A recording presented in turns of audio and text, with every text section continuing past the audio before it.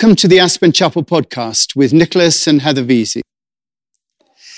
Now, I know that Khalil Gibran wrote this for parents looking after their children. But I also think that it's apt for us all as we attempt to make our contribution and try to make this world a better place. In a way, we're all mothers of the next generation, in that we're here to try and support and to encourage that next generation. We do our bit, and in doing that, we're looking to the future and the way that we're going to leave the world. And the humility that Gibran speaks of here is as important in bringing up the world as it is in bringing up our children. Because the future is not for us. It is for the next generation. And you could say that your future is not your future. It is life's longing for itself. It comes through you, but not from you. Although it's with you, it doesn't belong to you. You may give the world your love, but not your thoughts, for it has its own thoughts. You may house the next generation's bodies, but not their souls, for their souls dwell in the house of tomorrow, which you cannot visit, not even in your dreams. You may strive to be like them, but seek not to make them like you, for life goes not backwards, nor tarries with yesterday. You are the bows from which your future as a living arrow is sent forth. The archer sees the mark upon the path of the infinite, and he bends you with his might, that his arrows may go swift and far. Let your bending in the archer's hands be for gladness, for even as he loves the arrow that flies, so he loves also the bow that is stable. We all try to have our impact on the world, but we must also have the humility to allow the world to develop through the next generation that comes after us, and try not to be too prescriptive with our wisdom. For the care that goes into bringing up children is the same care that must go into looking after the world and our planet. We don't sell our children into slavery to make money, nor should we unquestionably take advantage of our planet in order to make the most for ourselves. We need to care for and look after all that we've inherited. And we have inherited much. Our civilization, our earth, our structures, the safety of being alive in this moment. This privilege many of us have of living in this valley. And we have to ask ourselves, what is it that I can do to care for what I have inherited and pass it on to the next generation? Most of us would do anything for our family. That urge to mother, to look after, to care for is bred into us. And it's there because we see our family as ourselves. We are one with them, and therefore we love them as ourselves. It's not until we see community, our environment, our planet in the same way that we'll be able to truly love all.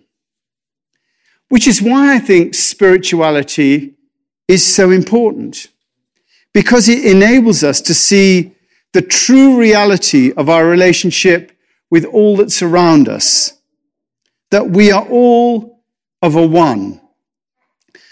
That ground of being, our environment, and all that exists are just as much of a one with us as our family is. And therefore, there is a latent imperative for us to love on a much wider level in the same way that we love our families. And that's not going to come from persuasion. That love won't come from persuasion or bribery. You cannot bribe people or persuade them to extend their love beyond their own immediate family or tribe. You can't make people love. You can set up rigorous laws and make it worth their while through tax concerns, but they're only ever still looking after their own ends. The love that we have as mothers and fathers is one of giving with no expectation of return. And you can't legislate or tax to make that happen. Now, the only way that you'll enable people to love in this much more expansive way is through spiritual education. Literally, educare, that's where the word comes from. Educare, draw, out, to draw out. You have to draw out the knowledge that is deep within us all, that we are all one with the universe. And therefore, that familial love that we give to our children and our tribes is also due to all that exists in the world: people, animals, the environment, and the planet. And the only way that we will really get that is by having a spiritual experience, a realization that this is the truth. You can't explain people into being in love. You can't bribe them into being in love. They fall in love through their experience with another person. People love their children through their experience of their connection with them. And in the same way, the role of spirituality in the world is to get people to fall in love with life, to come to an experience or an understanding that everything is intimately linked and dependent on everything else. That each of us is intimately connected to everything and everyone. And therefore, what we do and how we behave matters. That's why spiritual education is so important. It's not about believing in some God or other. It's about seeing deeply into the nature of reality in such a way that we fall in love with all that is. And bringing that about, bringing that education about, is not an easy task. But it's what we do here. Not only in this chapel, which has as its mission committed to, and here's the quote, reminding people that there is foremost a spiritual dimension of our existence. That's in our DNA here at the chapel. But you know, that is also why we were born.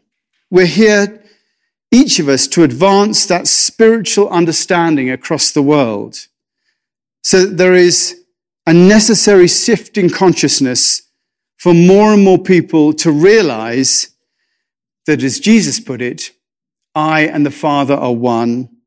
I am in my Father, you are in me, and I am in you. In other words, there is a oneness in life. That knowledge of oneness is the only thing that will create the necessary momentum and energy in the world to pull us out of this steep dive to the bottom that humanity seems to be stuck in. And it will get us back onto an even keel where humanity and the planet are in balance again. You have to have, you can have as many facts and figures about this as you like, but love is the only energy that will truly solve these problems. And we have to be a part of having the world fall in love with itself again. I'm English, and, Brexit is something that affected me quite a lot. And the slogan in Brexit was "Take back control," implying that at some point in the past, the UK population was in charge or in control of something worth having. So our slogan here has to be about falling back in love with life. Everyone is born in love with life. Just look at children, look at a baby. And we lose that love as the years take their toll. We have to reawaken that love in people by reawakening their spiritual kinship with all that's around them. It says in the Wisdom of Solomon, "For God created man to be immortal and made him in the image of his own eternity. The righteous, because they were made in the image of God, can rest in the full hope of eternal life. We have to exist as a part of that oneness with the whole universe, that kinship with divinity and the universe. We have to wake ourselves up to the realization that we are all the universe made conscious of itself. And that will awaken the love for everything that is latent within us. But as Gibran says, it has to be love. You may give the world your love, but not your thoughts. And there is a humility in that. Ours is not to tell our children or the next generation what to do. As with parents and their children, our role is just to love so that our children feel loved and the next generation feel loved and act out of the love that we have given them and have thoughts and actions of their own based on that love. Just as there's something so natural about motherhood today, with Scott and Kelly bringing Aloysius to be blessed and having an intention to set for his spiritual life as part of his development, so our role is to bless the earth and those who share it with us and affirm our understanding of the importance of spirituality in the development of the world and in the evolution of consciousness. And look at those promises. I'm coming to an end, so don't panic. Look at those promises that the godparents made on behalf of Aloysius. In being baptized, Aloysius takes on the mission to bring the light of wisdom to the world. Speaking on behalf of Aloysius, do you choose that task? I so choose, they say. Are you willing to devote your life to the services of the will and purposes of God? I am so willing. Will you join us as we seek to make our contribution to the world? It is all about getting to that love and sharing it. The promises are not just about him having a better life or about his family or his immediate community. It is far bigger than that. It is about bringing the light of wisdom to the world, to devote his life to the will and purposes of God and helping us to make our contribution to the world. In baptizing Aloysius, Scott and Kelly are committing him to being a part of the great work of spirituality that we're all involved with, the birthing of a new consciousness of love. And it's out of that, and only that, will come the understanding needed to heal our planet and to stop humanity tearing itself and the planet apart.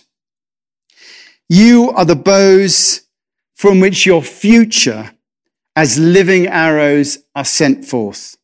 The archer sees the mark upon the path of the infinite, and he bends you with all his might, that his arrows may go swift and far. Let your bending in the archer's hand be for gladness. For even as he loves the arrow that flies, so he loves also the bow that is stable. Beautiful. Thank you. I'm just going to invite Scott and Kelly to come and join us over here, just part of our conversation.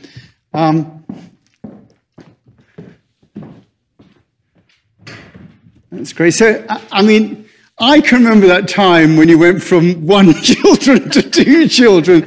And how old is Aloysius now? He is 23 months. 23 months. Very active. June. Yes. Very active. How have you negotiated that transformation? Because you've got homeschooling, commissioning, jobs, all that. Very busy, isn't it for you? Yeah. He's getting busier too. So. Yeah. I think it's been a tough year, but he's a lovely child. Our children love each other very much. They play well together. I look at him and Bridget a little just differently in their upbringing. Bridget was able to, we host a lot of dinner parties. We haven't done that in the last year. We traveled with Bridget. We haven't done that with Aloysius. So there's just a little exposure differences, I think, that, come out, and sometimes in his shyness, I think, when he's around new people now, or, his bit of willfulness because he just sort of has free range of the house all the time anyway. So it's, he'll get used to it more. But yeah, I mean, we love having 2 kids. It's really, I remember when we brought him home, it felt good to be 4. And Scott, what for you is the importance of, if we just move the microphone a little bit for Scott, what is the importance of baptism? Why, you bring your church, it's so nice to have all your family here and things like that. And since we've been coming to the chapel, we feel like we're at home here. I was baptized, grow up with, my parents took us to church, and something that we wanted to have as a part of our life, just to bring some different meaning than not having it. Yes. So it's something that we wanted to do, and obviously we had to wait for that to happen, but we're glad that we could do it today, and hopefully we'll start coming some more. But just something to round out more of the understanding of life. Yes. Yeah. And, when we think of it, I mean, as I said before, this is a perfect prop for me, baptism on Mother's Day. But it also does get us to think about that next generation. As we look out into our world and we see the planet the way it is, we see the divisions, we see politics the way it is, it does put the imperative on us. I don't know how when you look at your children, I know with my children slightly older, but I look out at them and I think, gosh, I want the world to be a better place for our children. How does that resonate for you? Yeah, I'm a pretty hopeful person. I sort of look to my personal heroes like Jane Goodall and E.O. Wilson, who are just these eternal optimists, right? Yes. Despite the challenges that they work on every day. And, so I try to be inspired by that. I think, I look in my lifetime, I think we've come a long way. I think the world is cleaner than it was, back in the late 70s. And, we're more connected. I think, just the language of diversity and inclusion and kindness is much more apparent now. And that, is part of my children's teaching at school. It's part of our dialogue at home, so I'm hopeful for them. I really am. I'm hopeful that the big problems are in front of us, and we've made progression in decades, and we'll continue to make more. I think it's been a really hard year for kids in a lot of ways. Mine are young enough that they missed their friends a lot. They miss, even when we have play dates, they miss going inside to their friends' rooms and playing with their toys. They missed school. But when they went back, I think they also, like Bridget at least, very much appreciated it. There was a clear recognition that things were different, and she was, I think, just more joyful, and we've tried to have a practice of gratitude in our house, especially after this last year, but I know that's not true for all the families. Some people are really still suffering. I worry about all the women, all the moms who left work, who stepped back. Those will have consequences that will be hard to overcome. Yeah. I mean, I love your optimism about that. And I think it's absolutely true that we are more engaged. I mean, my children, Samuel and Jessica, are much more engaged with social issues than when I was their age, I wasn't the least bit involved in that. Don't you find that there's a much greater involvement of that younger generation? Yeah, there was, and there is. And I also just wanted to bring out one thing you said in your talk about that word "ekare" being about drawing out.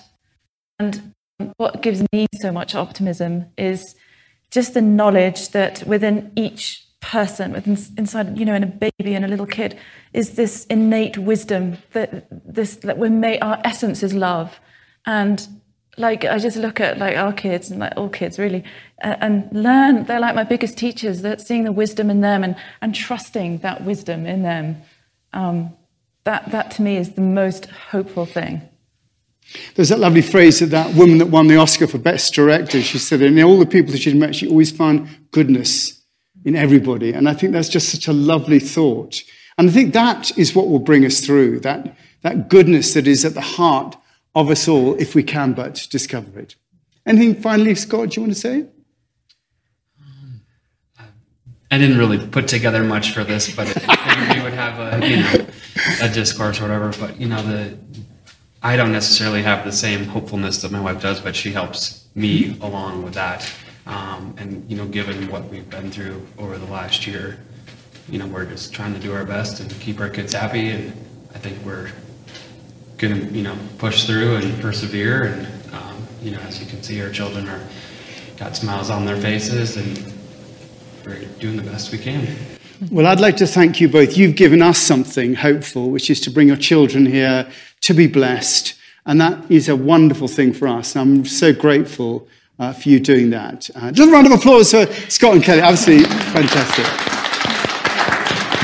And really, they've chosen all the best music there. We have our final song Scott's going to sing, which is called The Gift of Love. Thanks for listening. If you feel moved to make a donation to the chapel, please go to aspenchapel.org. Thank you. And if you'd like to receive these podcasts regularly, subscribe to the Aspen Chapel through Apple, Google Play, YouTube, or any other outlet.